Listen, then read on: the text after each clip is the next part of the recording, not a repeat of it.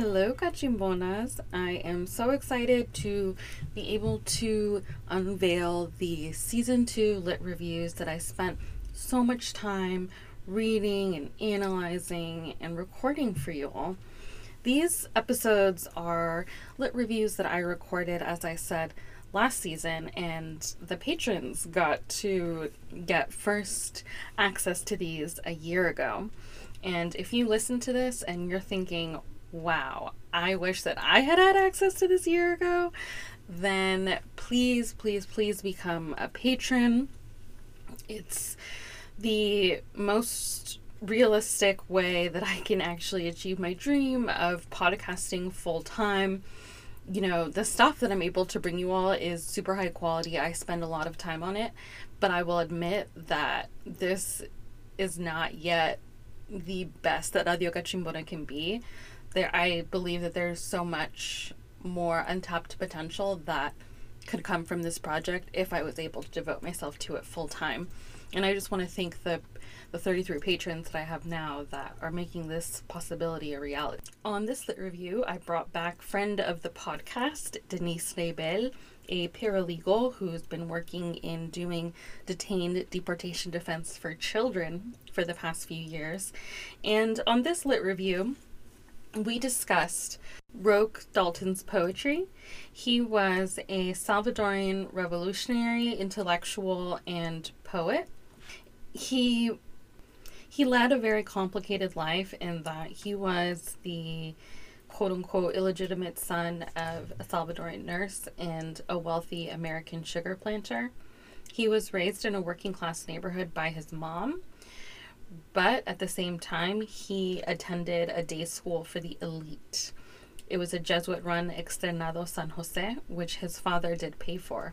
He had a lot, as seen by this, Roque had a lot of contradictions in his life, growing up in a working-class neighborhood, being disowned by his father, but at the same time having his education subsidized for him.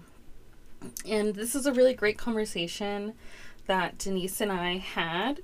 We discussed his revolutionary politics, his anti-dictatorship politics, and the ways in which he put his body on the line and had to live his life in exile of his beloved patria for speaking the truth against the grave wealth and land inequity that exists and continues to exist in El Salvador. And we were just ultimately grateful to be exposed to Central American poets. It was through the lit review and doing research for lit review picks that I came across Roque Dalton. And thank you to my friend Pedro also for gifting me this book of poems. Actually, I think you let me borrow Poemas Clandestinas, and I might have just not given it back to you, so apologies for that.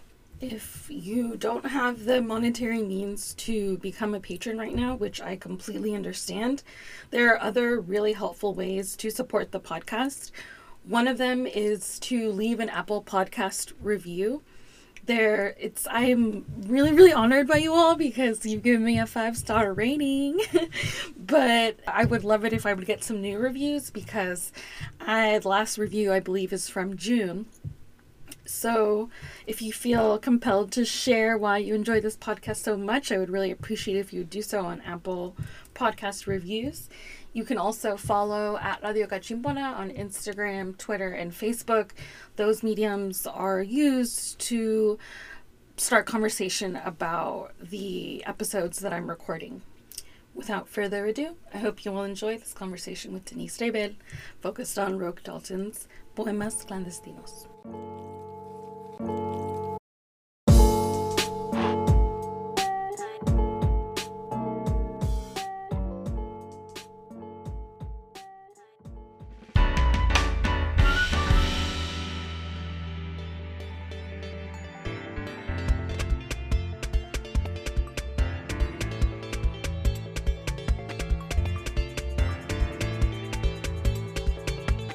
Hello everyone, I'm very excited to have Denise Nebel of Mass Activist fame here today to do another lit review.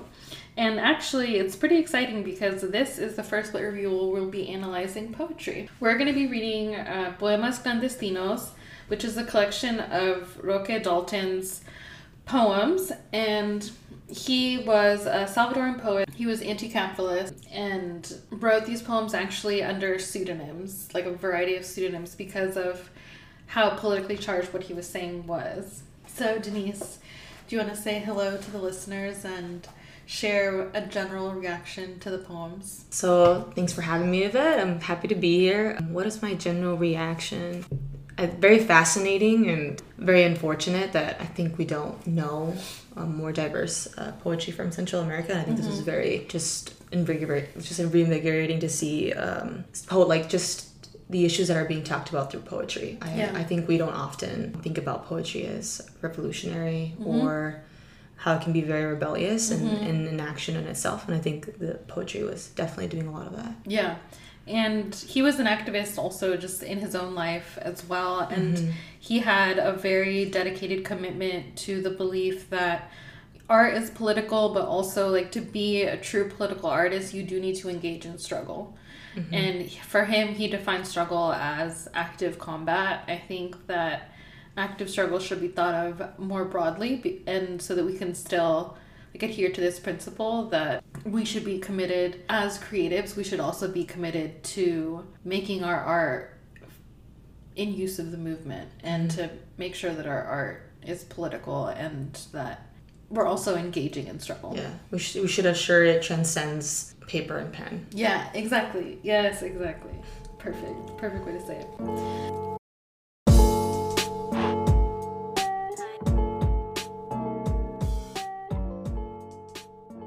All right, so to start, I wanted to ask about one. So this is related to actually what we were just talking about the role of poetry in society.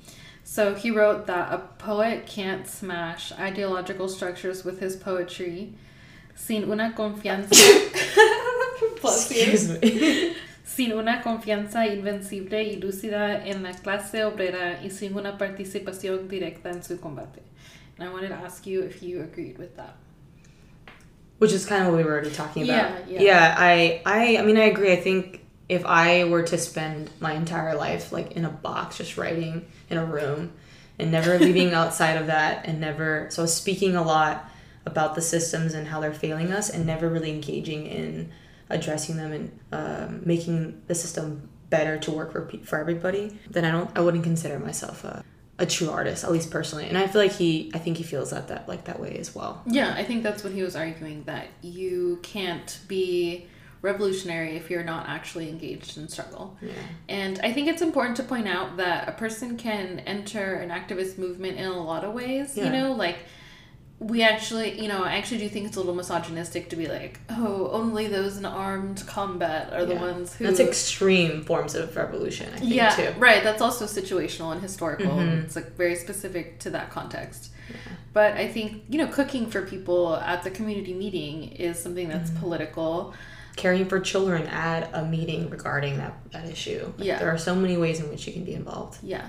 To me, I just think the distinction is you need to be in community. It's just like you said, that you can't isolate yourself and write revolutionary poetry that only you read. I think you have to be in conversation with people. Because I also just want to recognize disabled folks and folks who have trouble because we don't make the world accessible to them, might have difficulty navigating. Definitely. I guess that's just what I wanted to point out. And I do think that a lot of things have been incited from viral videos. Yeah. And there are many ways to be engaged in movement and revolutionary work. Yeah. Without not necessarily being physically present. Yeah. I do think that at times in living in this digital world, digital time, and is that people feel they've done enough by forwarding or posting an article. Right.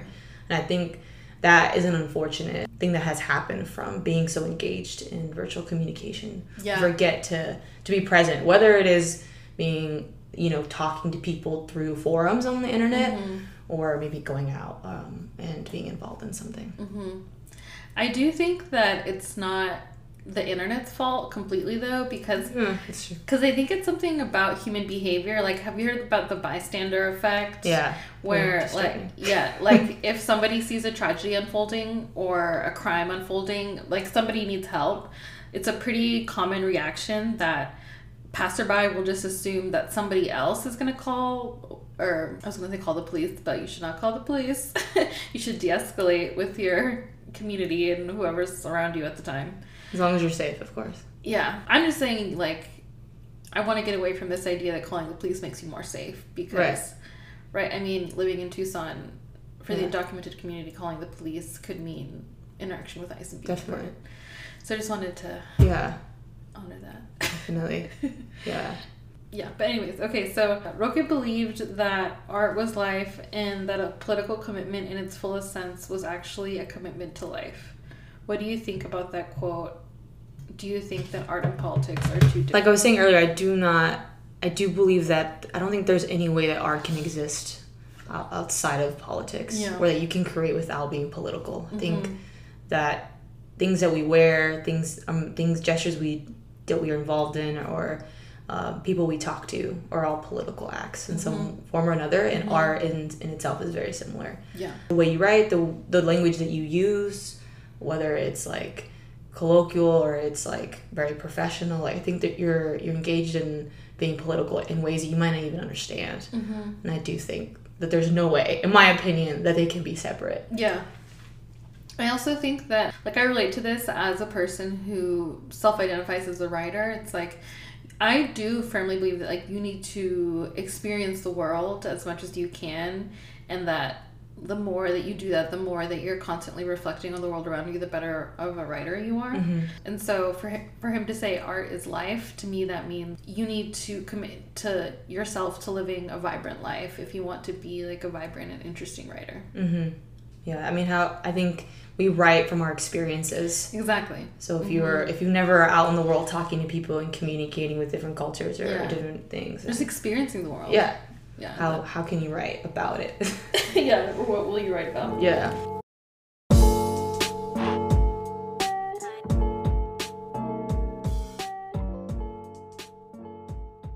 I wanted to talk about two religions. Okay. Which you had pointed out. What struck you about the Two Religions poem? I think this was like, well, I guess we first started talking about this because you said that he was preachy, and you said this was an example of it.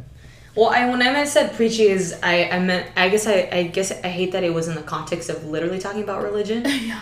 I meant he has a philosophy, and he is making sure to verbalize it in his poetry. Yeah. So you're saying he was just promoting his philosophy. Was like, yeah. Exactly. Yeah. So preachy is maybe not the right term to use in this case. Yeah. But because he would probably hate that very, very much. Yeah. Especially from this poem that you read. But I do think that from this poem I got that yes, you can follow religion, but just be very careful with the way you follow religion blindly. And as well is that there is another type of religion that you can have, and that's just as important or even maybe more important, which is the fight for social justice or the fight for the people. Yeah, I really appreciate how he was critiquing the institution of religion. Like he wrote, "Fat pastors speak of the end of the world when what's approaching is the end of exploitation." And I think it is really important to recognize that the Catholic Church is an institution. Like from the donations that people give to the Catholic Church, like that is a whole economic powerhouse. And I don't know if people think about that as they worship every week, but it's important to recognize that it plays a role in the economy.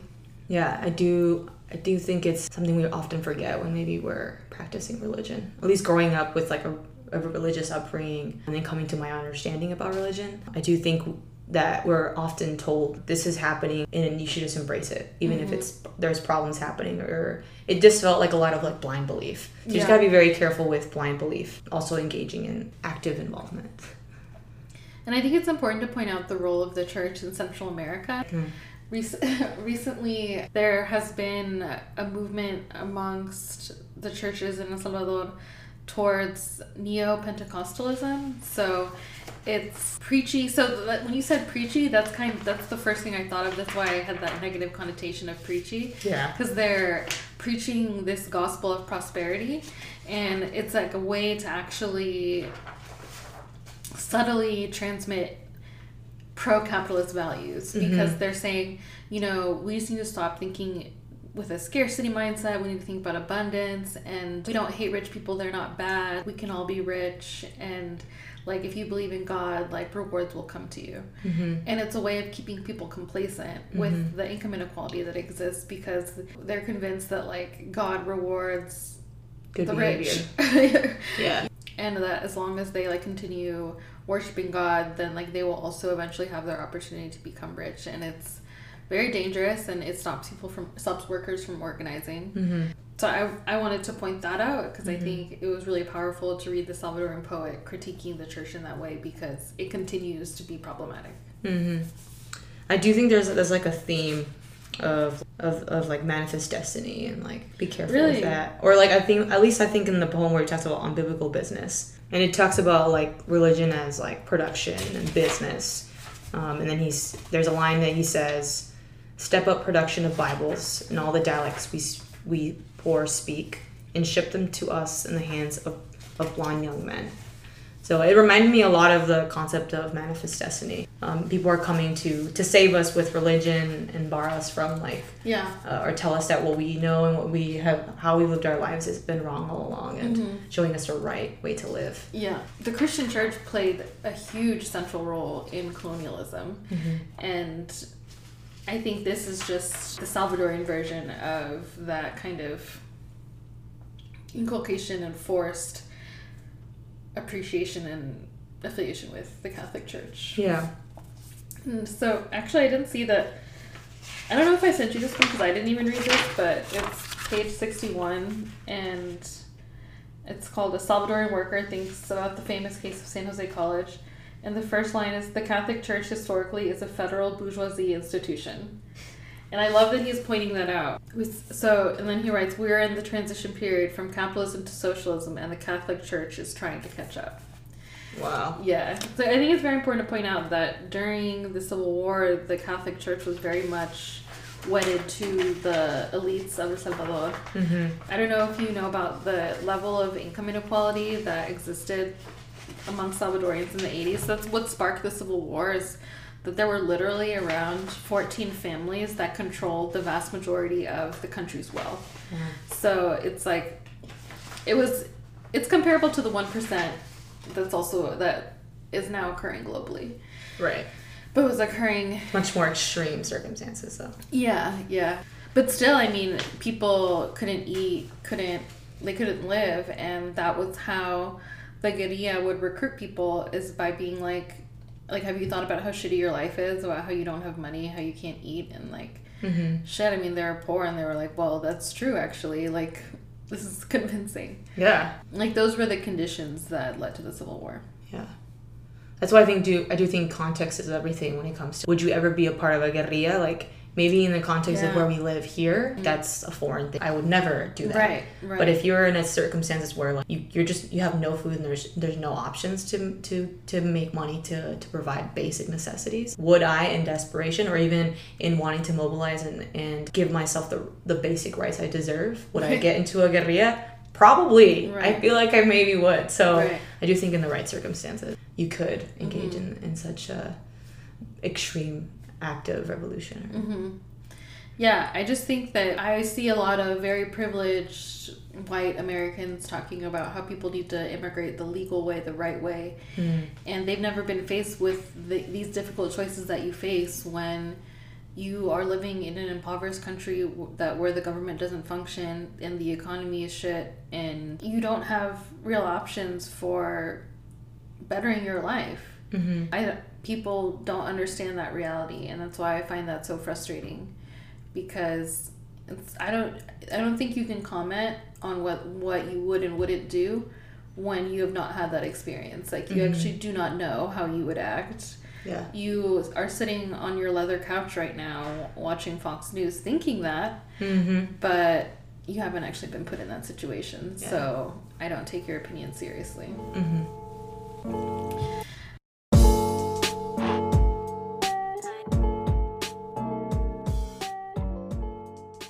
Alright, so the next one I wanted to talk about was Sobre Nuestra Moral Poética. And in this poem he says, No somos pues cómodos e impunes anonimistas. De cara estamos contra el enemigo y cabalgamos muy cerca de él en la misma pista. So, and then he says, Sistema y a los hombres que atacamos desde nuestra poesía, con nuestra vida les damos la oportunidad de que se cobren día tras día. I really do admire how it really was such a weak government that there was impunity for killing people who were anti-capitalist, people who were bringing messages like he was.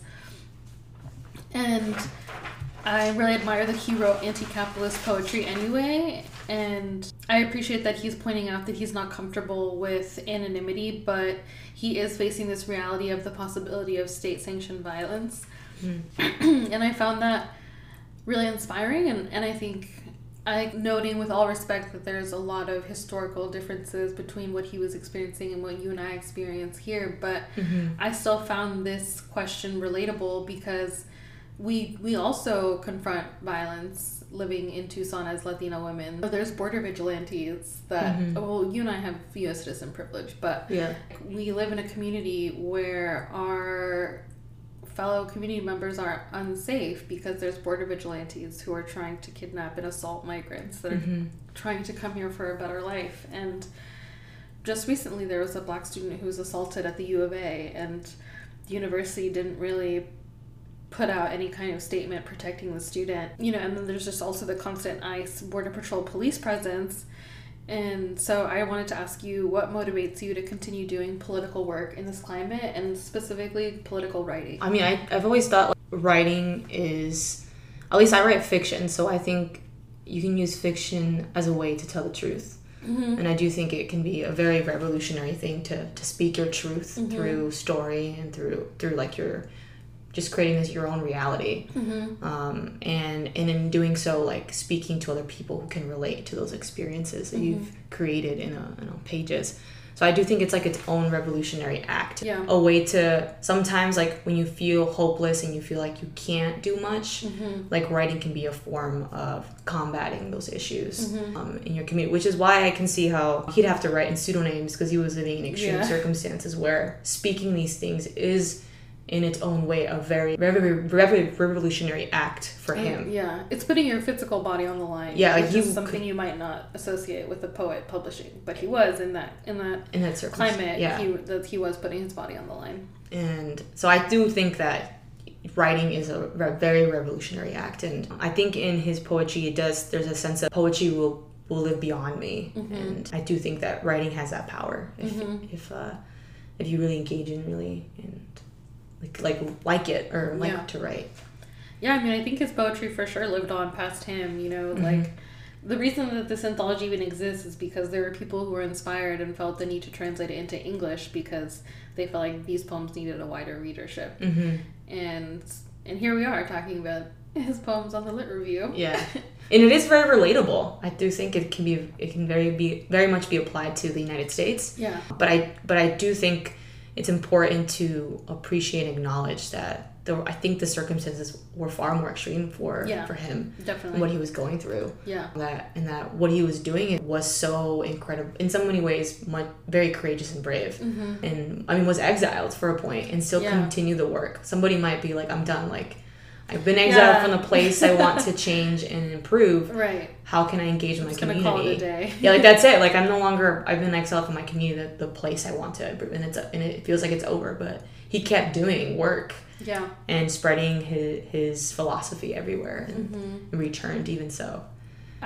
So I'm also really happy to learn about these like Latin American intellectual spaces. Where when he was in Mexico City, he was around a community of artists, it seems. And like I would always romanticize the American writers in Paris, like Hemingway and the Fitzgeralds, and like Gertrude Stein were apparently all part of this Parisian intellectual group. And I thought it was really cool that Roque Dalton was a part of a Latin American intellectual space like that. And you're right, he did continue his work after, even when being in exile. When we were talking about like art and politics, the person who wrote the intro to the anthology was saying that it was Roque that taught him that art is political, and also that to be political, to be a political artist, that means that you're just committing yourself to living life.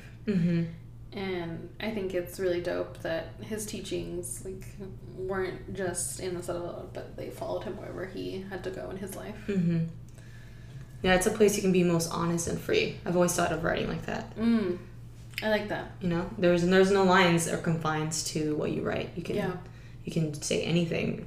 Truly, I mean, it depends on if you want to share it or not. But it can be when you can feel most liberated in writing if you really take it in the way you should. You know.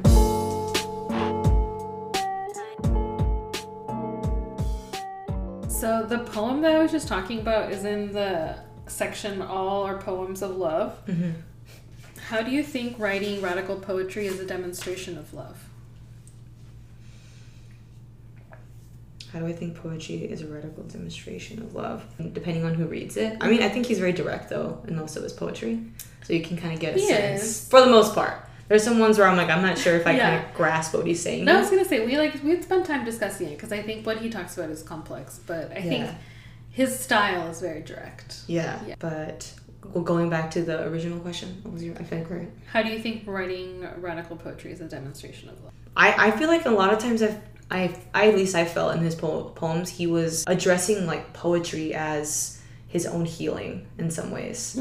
At least I think it was. I think there were some poems especially where I was like, are you talking about actual poetry? I felt like he was talking about actual poetry and what it's done for him. Poetry as an act of self-care, which I do think is very true. I do think that poetry in an essence could be a form of loving yourself because you're expressing yourself.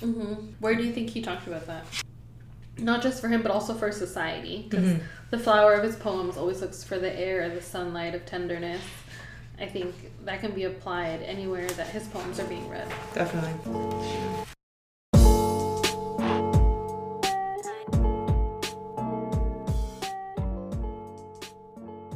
So I wanted to ask about the poem on page 11, which is on the profit margin, or the boss robs every worker twice over. So it's titled On the Profit Margin, or the boss robs every worker twice over.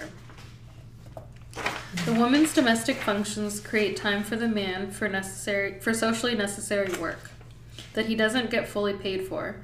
The capitalist himself robs him of the better part of his value, just enough to live on and be able to continue working, pay with which the man returns home and mutters to his woman, "Oh, well, see what you can do to manage to have enough to cover all the expenses of domestic function." What was your reaction to this poem? I immediately thought paradox, and then capitalism, of course. I think those were the two things I thought about. And then I thought about sexism and gender roles, I think, as well. I think those were all like the themes I saw in here amidst this poem.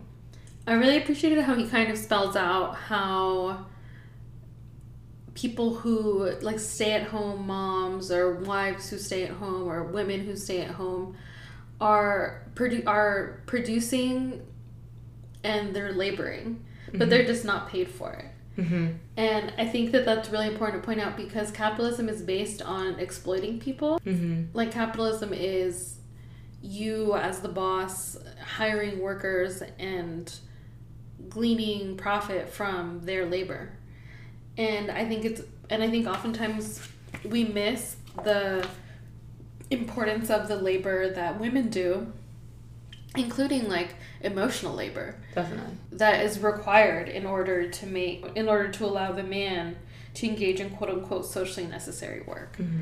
And I like that phrasing as well, because I think it, like you said, emphasizes the sexism in our society, where women's work is not valued, even though it is work. Men's work is considered quote unquote socially necessary. But like women's emotional labor, their child rearing is just considered an expectation. Yeah, and it's not equated to a value. At least I think here he is. Yeah, but he's pointing out that there is a value. There is a value, but generally outside of this, it is not perceived as such. Yeah, and I just really appreciate the poem for bringing that to light. It did seem like for me like the poem went full circle too, like the woman's domestic functions, and then to cover all the expense of domestic functions. Yeah. I thought that's what was brilliant about it, is that he is showing the interconnectedness between those two things, and it's necessary to do that if you're going to have an accurate capitalist analysis, anti-capitalist analysis.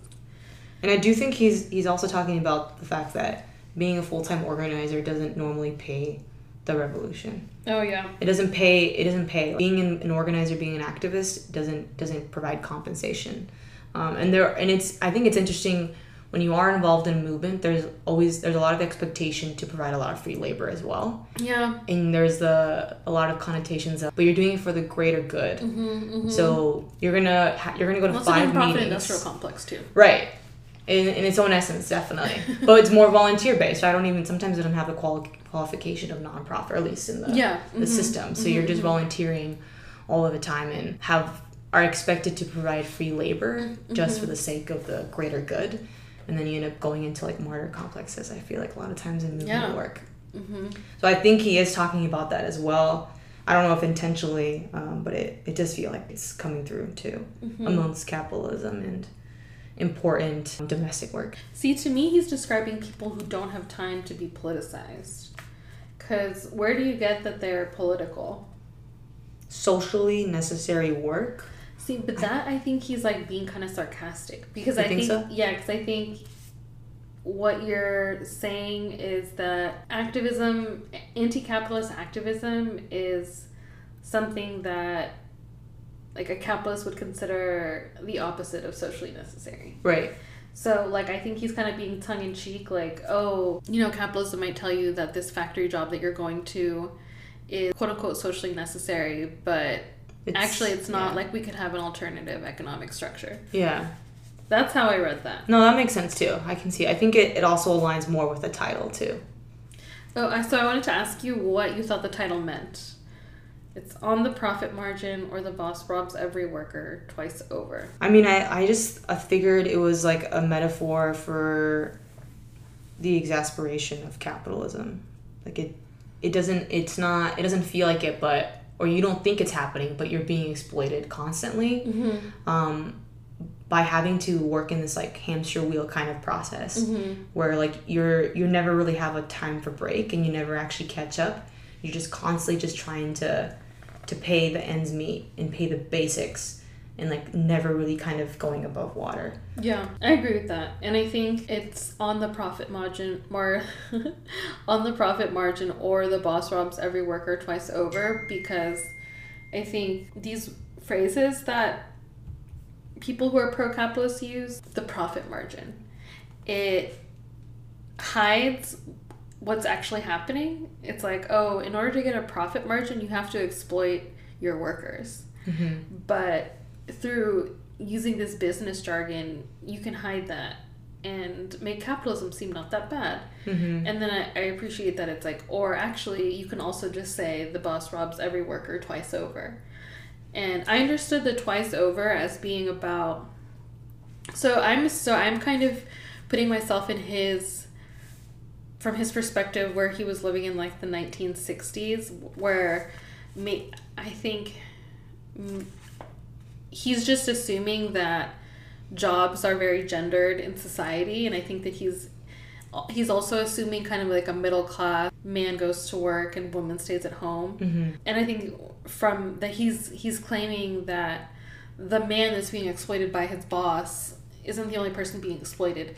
That man's wife, who stays at home and fulfills the domestic functions, is also being robbed, because it's her labor that makes the man's labor able to happen. Yeah. Wow. Yeah, I didn't think about it like that. I think that's a very way too good perspective that I didn't think about.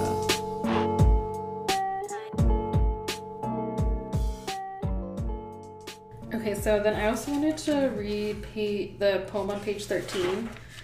Tercer poema de amor. So I'm just going to read it aloud. I'll read it in Spanish. Tercer poema de amor. A quienes te digan que nuestro amor es extraordinario porque ha nacido de circunstancias extraordinarias, diles que precisamente luchamos para que un amor como el nuestro, amor entre compañeros de combate, llegue a ser en El Salvador amor más común y corriente, casi el único. What were your reactions to this poem? I feel like I sat on this one for a while, trying Really? to analyze and figure out what he was talking about. And at first I was like, okay, he's discussing equality, okay? And then I was thinking he's talking about working to mobilize people to fight for injustice, like fueling the flame to fight, and that making that a normalcy in such an oppressive country, or struggling to give strength to others who don't have a voice to fight injustice. I guess I was like trying to figure out who he meant by comrade, and I realized I was kind of wondering. I was thinking, is there a queer subtext here? maybe at first I thought it could be that, Because but it's compañeros, he says, de combate. So I was like, it maybe, yeah. I mean, it definitely could be. I guess from reading his poems of it being so gendered, and he seems like very heteronormative. Yeah, he is very. So I just figured like that wasn't what he was going for, given the other poems I've read of him. Yeah. But hey, you never know. Maybe like it could be something underlying. But I do think he's speaking about the man and women who are so busy living the life of capitalism and not engaging in the social issues that he wishes he could pull in. That he probably This couple seems like they're the opposite. It This seems couple? like they're like, or this couple or this friend, this little friendship, is a love among comrades in combat. But I feel like he wants to replicate that amongst all of his fellow Salvadorians. I guess when he says a love among comrades in combat, I understand. So I think first it's important to acknowledge that romantic love isn't the only kind of love to exist. So you're right. We don't know if this is romantic or not. But when he says a love among comrades and then making that the most ordinary and common love is... I understood that. Because I'm thinking... To mean that you have... Oh, no, go ahead. I was just going to say, maybe I'm thinking... I was thinking like he was talking about the camaraderie that was formed within his fellow organizers and his fellow guerrillistas. So like, and how there was a bond formed amidst fighting for social justice of their impoverished communities.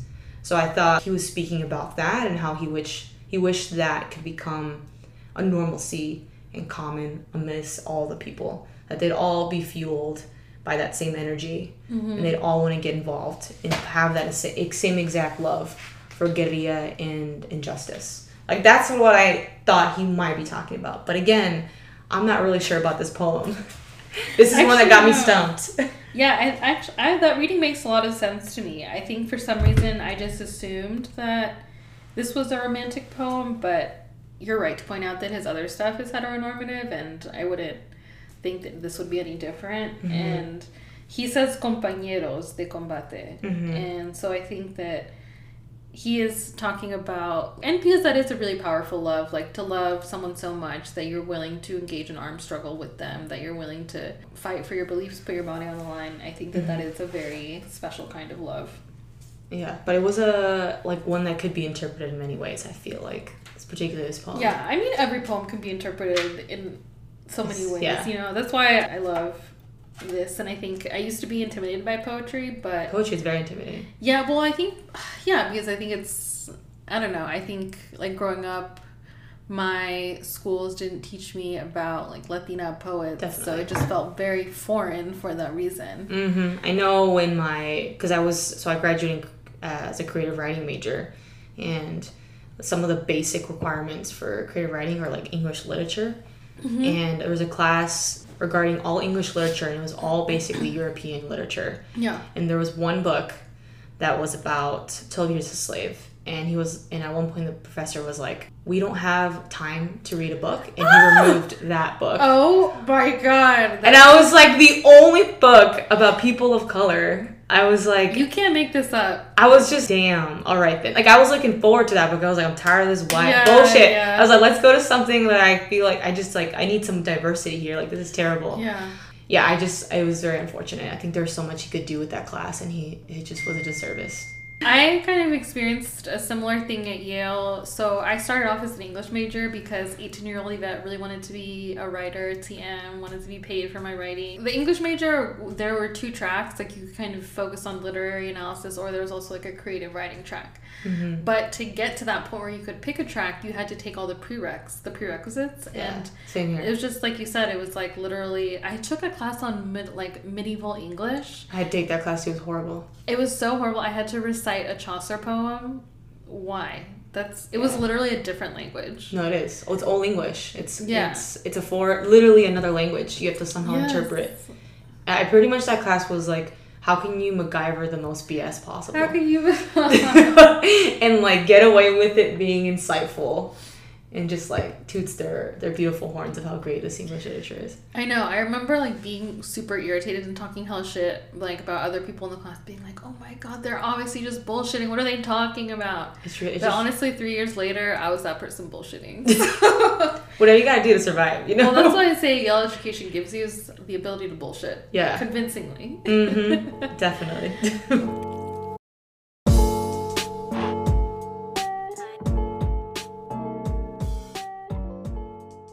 Okay, so I wanted to talk about media, the role that it plays in capitalism. In one of his poems, Dalton writes, "In capitalist logic, freedom of the press is simply another business, and its value to each is in proportion to what one pays for it." What are your thoughts on capitalist media and their coverage of the 2016 election, their current coverage of the 2020 election? I do think it was very one-sided and mixed messaging. I mean, I think with media in general, like you never know what you're getting in it, where it's coming from, and who's influencing the media that's being produced. That's interesting because I actually disagree that it was one-sided. I think that the issue was that there's this idea of objectivity that the news media is supposed to abide by, and so I feel like they would talk about Hillary Clinton, and then they would also talk about Donald Trump, and they would equate the two as if they were worth comparing. Yeah. I mean, because the fact that was the race and that Hillary Clinton lost is actually absurd. Like, I definitely did not vote for Hillary in the primaries. I'm not a Hillary Clinton person, believe me. I'm not, but just objectively, okay, I'm not gonna use objectively when I'm critiquing objectivity, but but I think most people can agree that she had more relevant qualifications than he did. Yeah, of course. I think I don't know how that could be argued otherwise. Right, and so I think like that was the fault of the news media, was that they presented the two as if they could be compared on the same playing field. Right, like this is what the Democrats say, this is what the Republicans say, when it should have been like, this is what the Democrats say, and wow, the Republicans are in this downward racist wild spiral. Yeah. And they didn't cover it that way. They were just like, Donald Trump said that all Mexicans are rapists, acting like that was objective when it wasn't. Yeah. I think that the issue with the media in 2016 was that they normalized Donald Trump by covering him so much. Because also, so the New York Times polling on the day of the election was off. For most of the day, they predicted that Hillary Clinton was going to win.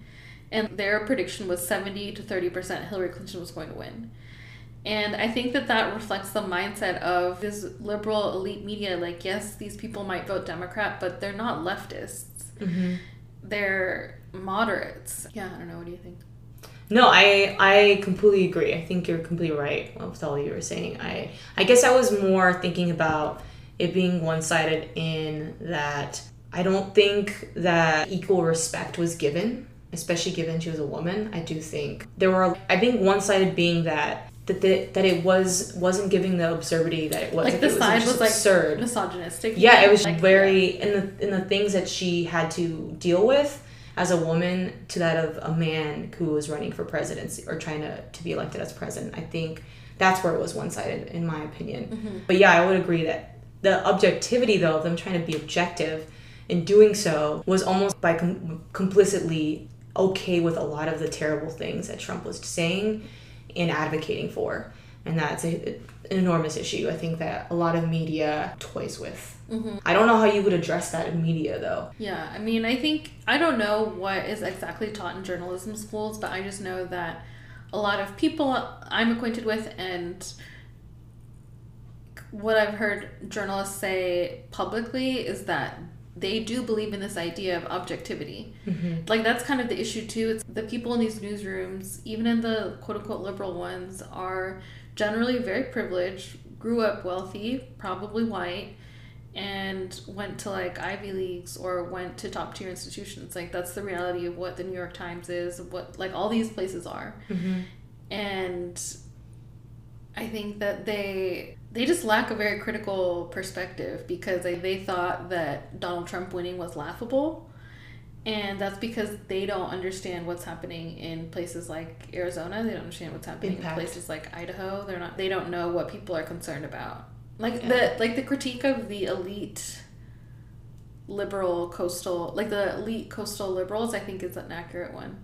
And actually, I need to call myself out because I am actually a part of that group, and that's really problematic. And yeah, I think a lot of the corporate media is really unaware of what happens in places that aren't, like New York, LA, San Francisco.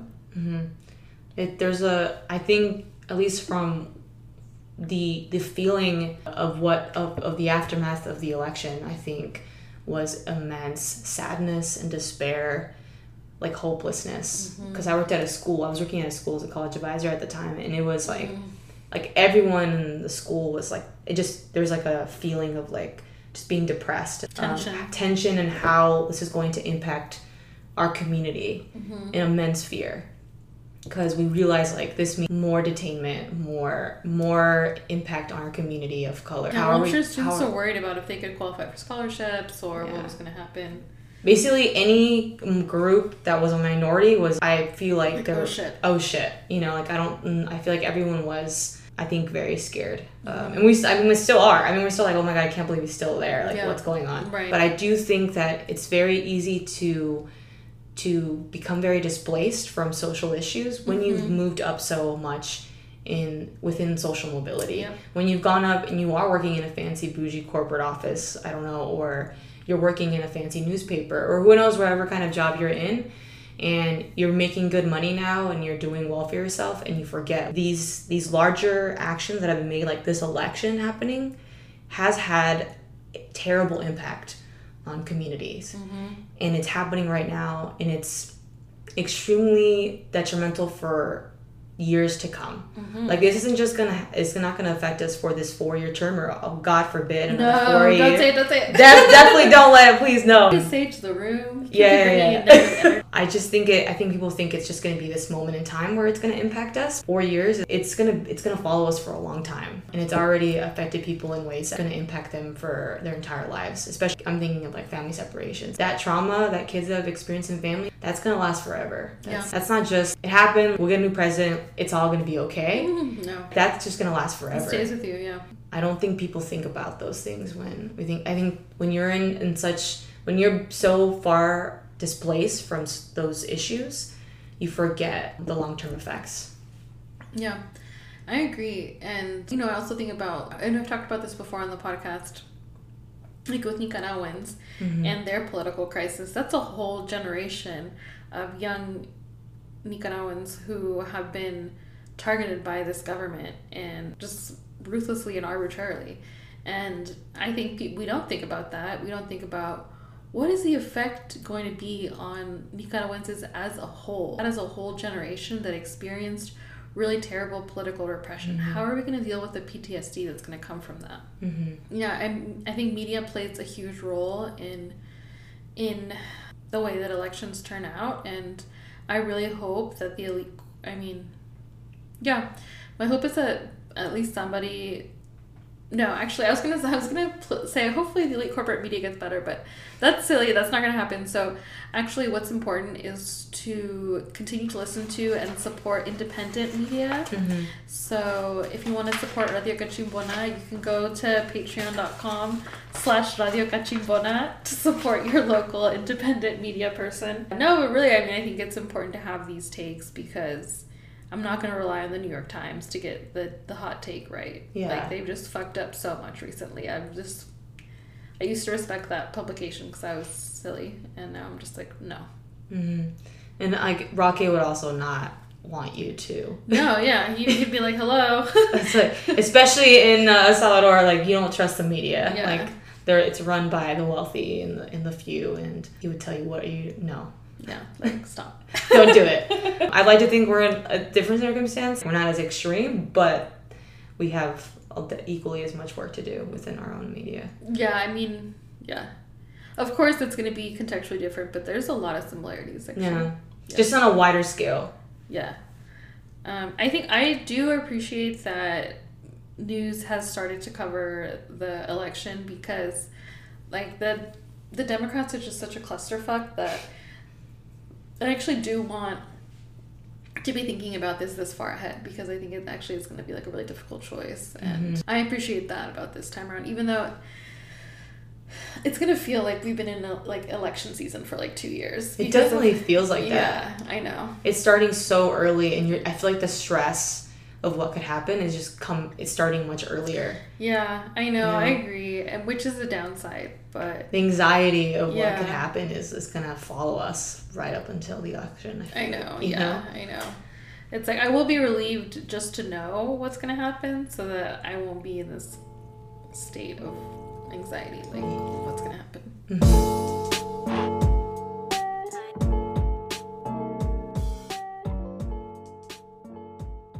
I wanted to talk about the Cops and the Guards poem. Very heavy. Yeah. So I really appreciated this analysis, and I felt like it was an abolitionist analysis where... Oh, I feel that's a good way to look at it. Yeah. Where he talks about the guards, and he's talking about guards and cops, it's the title of the poem, and he says, "They too were once people. But with the excuse of hunger and unemployment, they accepted a weapon, a club, and a monthly salary to defend the makers of hunger and unemployment." So the reason why I think this is an abolitionist analysis is that one of the really central parts of the abolitionist analysis is the understanding that in the U.S., the police as we know it grew out of slave patrols. And that the idea behind police is protection of property. And enslaved people were considered property, and it's a perfectly logical connection to think that that's where police grew out of, slave patrols. And so I appreciate that he defines cops and guards as being the defenders of the makers of hunger and unemployment. Because that is true. I mean, even if you think about how the police enforce or how they react to homelessness now, what do? They clear out encampments, incarcerate people, and who are they doing that for? In San Francisco, I know that they would do that near the BART stations because the techies in their suits didn't want to see the homeless people, and so every once in a while, the police would come around and do sweeps of the homeless encampment near the BART. And I think that growing up, we're told that the police are protectors, and we're not told who's included in the hour, and we're not told that it's the wealthy that's included in that our protectors. Damn, yeah. I didn't think of it like in that sense all the way to the homeless, but yeah. You went down this rabbit hole with this. Well, because I wanted to think, like, what's a concrete way that police were born out of slave patrols? What's a modern day example of how police are protectors of property instead of protectors of human rights? Oh, definitely. But I think there's so many, like the Dapple pipeline, for example. The police who assaulted activists who were trying to stop the Dapple pipeline from being built. They were protecting the oil companies and their profit over the folks' First Amendment rights. Right? No, that's true. Very true. Who are they protecting in that instance? They're protecting the oil company. I think that is a good way to look at loyalty, to figure out loyalty, because I do think, like, we do perceive police as their whole thing is, like, serve and protect. But, like, who are they serving and who are they protecting? And I think oftentimes we fear police rather than feel safe by police. I think people of color are afraid of police. Right. I think white people feel safer when there's police around. Right. I think that's definitely a very good point to make. But yeah, I think we don't often think about how police often do protect certain people's safety or certain people's property or who they really are serving. Yeah. I mean, because we're told, like, growing up that the police are there to protect us. And then I just appreciate being in the Bay and having learned from really cool abolitionist organizations like Critical Resistance, and then really actually being able to take note of, like, what does the police do? And, like, I remember at Stanford undergrad college Republicans invited this hateful person. What was his name? It was like, it wasn't Richard Spencer. Maybe it was something Spencer. And he was an Islamophobe whose speeches and whose beliefs were so hateful that he has been banned from England. Okay, wow. England's not this leftist haven, right? It's like right. Also an imperialist power, and the UK was like, you're banned because of how hateful you are. The Stanford College Republicans invited this man to come speak, and the Santa Clara police were there to make sure that there was no counter-protest to try and shut the event down. Yeah. Be aware, folks. So I wanted to ask you, because he says, in the Cops and the Guards poem, he writes, they always saw the people as a mass of backs running away. They too were once people, but with the excuse of hunger and unemployment, they accepted a weapon, a club, and a monthly salary to defend the makers of hunger and unemployment. What do you think he's saying about the guards and cops' level of complicity in income inequality? Or wealth inequality? I do think he has more of a fuck you kind of attitude. I think in the United States there's more of especially with like Border Patrol, there's more of we need to understand, maybe give people a chance, or at least like they're in some spaces. Who's saying that, Denise? I mean, like, there's like a thought process of like trying to understand why people go into Border Patrol, like humanizing who's in Border Patrol. Oh yeah. But same with like the guards in detention centers and private, yeah. Exactly, or even who goes into becoming a police, like what their intentions are, and then what actually comes out of being a police officer. Mm-hmm. So I think we're socially made to feel like we need to humanize these people, but then also we're not allowed to then press judgment, because these are hard jobs and choosing to do this job isn't easy, and so we're meant really not pose criticism, even though I think definitely we should. And in this case, I think he's more of, I'm not even in the mindset of understanding, right. I'm more in the mindset of fuck them, like they're ruining our communities, and they're just reaffirming a lot of social issues. I just appreciate this because I'm so fucking over neutrality, especially people trying to be neutral in 2019. No, you can, in times of extreme oppression, you cannot be neutral. And I think that he does a really good job of pointing out that it is a choice. And I'm careful with this because I have economic privilege, I have college degrees and a law degree that makes it so that it's pretty easy for me to get a job that helps me survive. So I'm cautious of that. But I think he's saying that it's a choice to have those jobs, and I follow Chicanisma, and she talks about how she's worked minimum wage jobs, and she lives in El Paso, and she also could join Border Patrol, and she doesn't. And it's wrong to talk about this as up against your head coercion, because it's not really that.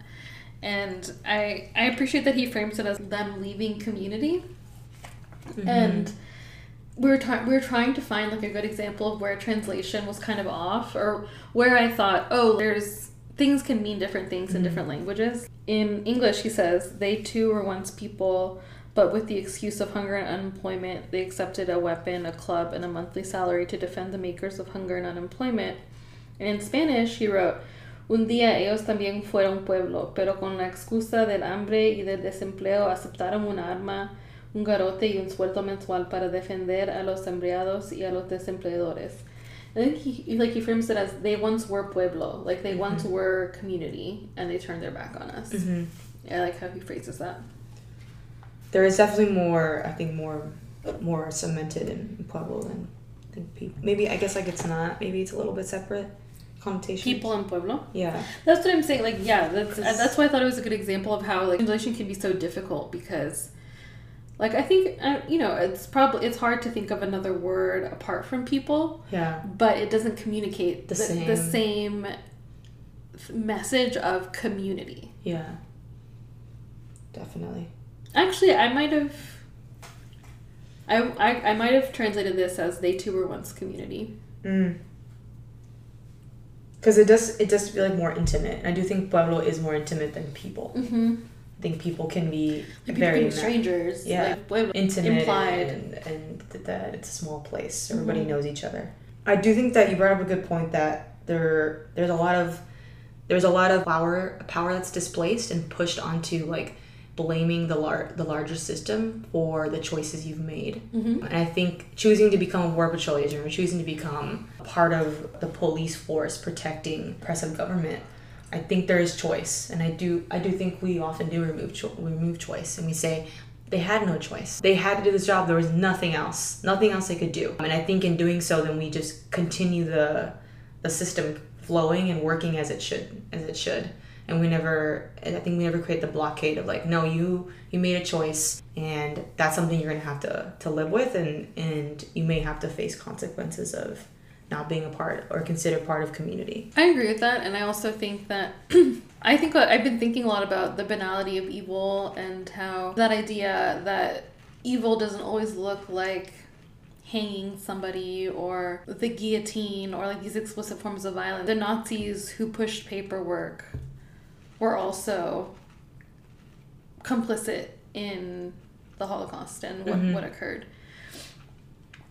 And so I also think about the Border Patrol as, I think we should think of them in a similar way. Everyone who thinks it's so awful that families were separated, everybody that thinks of that as inconceivable, should recognize that it was these Border Patrol people that carried out that order. And you're outraged and you're saying you can't even imagine it. Well, they have both imagined it and actually executed it. And what does that mean about their role in our community? Yeah. Yeah. I'm with you. I completely agree. I think that we're raised in a society where we're supposed to be grateful that people have decided to go into these roles of security or enforcement, and we're often kind of trying to dissuade us from pushing back in any way or format. And I think that makes it so those systems do more malicious and terrible things because we're not holding them accountable. And I think that posting a video about how horrible it is, that the act is terrible, but not the people following these orders is terrible, I think is something that a light has not been shined on as much. Like people in our communities, people who look like us, have enforced these laws. And I think that's far more terrible to me than someone who's not connected to the community. Yeah, it's fucking awful to normalize separating babies from their mothers. Trash. Okay. That's quite a note to finish off there. Well, there was one more thing I wanted to ask. So he wrote in that poem, El hecho es que los policías y los guardias siempre vieron al pueblo de allá para acá. Y siempre las balas solo caminaban de allá para acá. What is your reaction to that? I mean, well, I was looking at it from a very like bird's eye view. So it felt very like to me like he was talking more about how people are fighting amongst each other, and it's a very divide and conquer kind of thing that's done throughout movements. So I thought he meant more like, if they only knew they were fighting amongst themselves and they were doing the work for us to kind of finish each other off in a sense, even though they're both dealing with the same issues. But I think after talking about this, I realized I think it's more addressing that, like more of the small mechanics of what's happening within the community.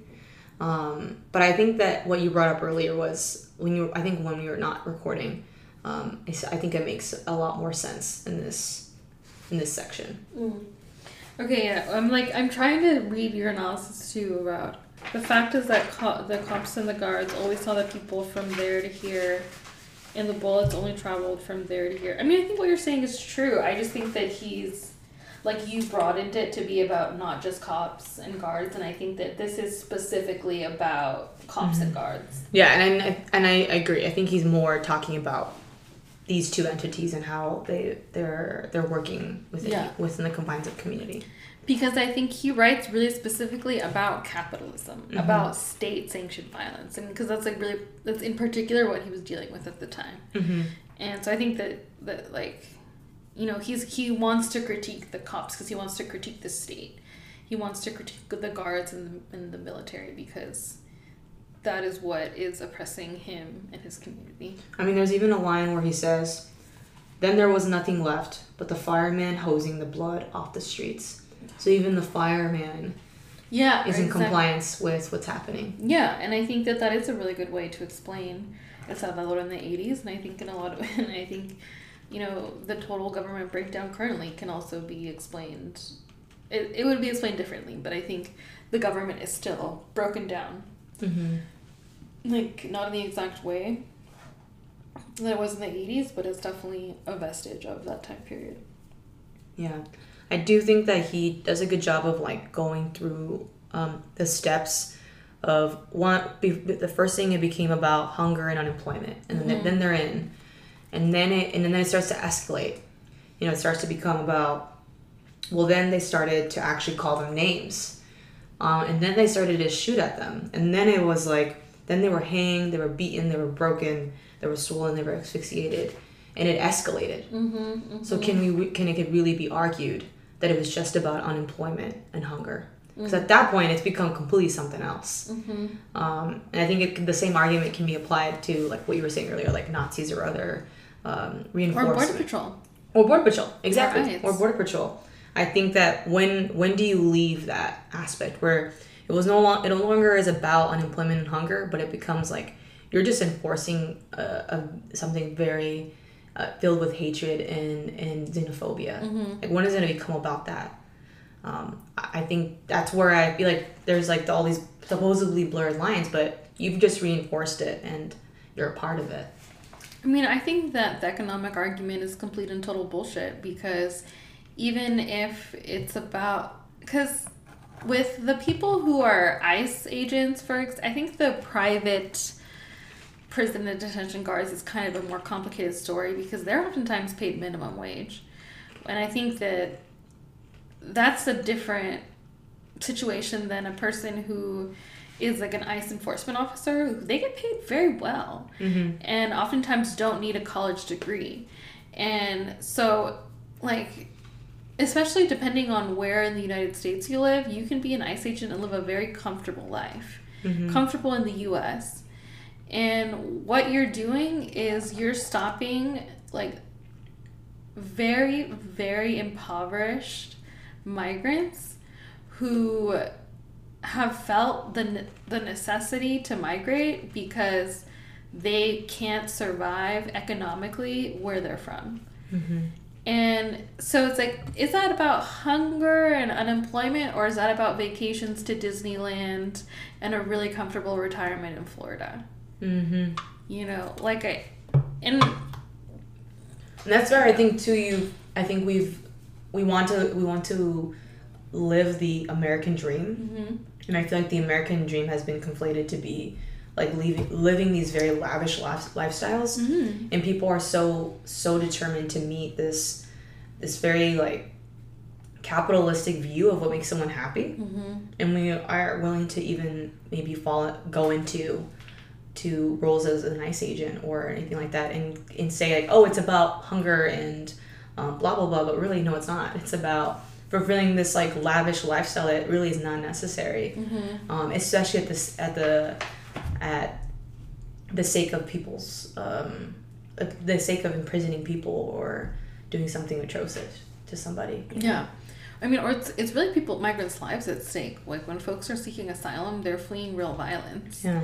And that makes it even more disgusting when you think about, wow, like you're willing to have this person die because you want to live quote unquote comfortably, which is actually like in excess of what anybody in their country lives. So fucked up. Yeah. I mean, I think about that even in the work that I do as a legal assistant. I'm like, Plot twist. Is it time to critique the nonprofit industrial complex? I mean, also like me, like even as an Oh, employee, I think maybe you posted this, or I think it was like a forward for somebody else. Posted something about how if you are working in an immigrant rights You'll see organization, and there is like barely any undocumented or people who are immigrants who are not with status, who are not like making money or excelling within your organization, then what are you doing? And I think that's other than paying U.S. citizen staff on the backs of migrants. Mm-hmm. So my salary comes from like supporting migrants and trying to help them and free them, but I'm also making a profit from that kind of process. Right. So I'm still making profit from them being detained in some terrible way if you look at it, but it's true, and I think that's a valid critique. And how can we amend that and not do that? Well, so that's why I get so infuriated by like white liberals in the nonprofit space, lawyers, who talk about the quote-unquote sacrifice that they made to become public interest lawyers. And what they mean by that is that they gave up the 6-figure salary that they could have had if they had gone corporate. But it's like, bitch, like you being a public interest lawyer at one of these prestigious nonprofits is not a bad situation. Like, you are still among the richest people in the world. Mm-hmm. And you, like, if you're a public interest lawyer, you're living a comfortable middle-class lifestyle in general.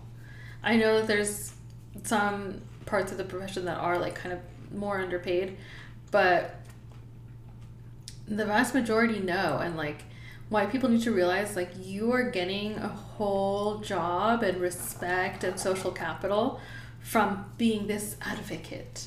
Mm-hmm. And you see it as you sacrificing your own life for these people, and you need to recognize that actually, like, these people give you your livelihood. Literally. Mm-hmm. I completely agree. I think I internally struggle with that all the time within this work.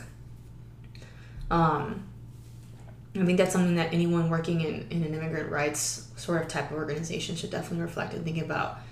Aside from like reacting to the system, Mm-hmm. how are we also actively trying to break it apart and change it? Like, not just reacting to it. Right. I've said this a lot on the podcast, but I don't want to be an immigration lawyer for the rest of my life. Like, I want to work myself out of a job. Mm-hmm. I want to get to a point where we don't need deportation defense lawyers. I'm sure that's a constant theme in this podcast. It is, yeah. Yeah. I know that I feel like we talked about it, I think, when we were chatting before as well. I know. I feel like I've said it like 10 times at this point, but I just like keep saying it. Also, like, the people that listen are like, oh my god, I love it when you say that. So I say it. No, it's real, yeah. I hope that this organization I'm a part of doesn't exist one day. Right. It's like, because there's so much more to me than my people's trauma, you know? Like, I am creative. I want to create, and I don't want my creations to always just be reactions to oppressive things. I want to just create from a place of abundance. Mm-hmm. A place where you're thriving. Yes, exactly.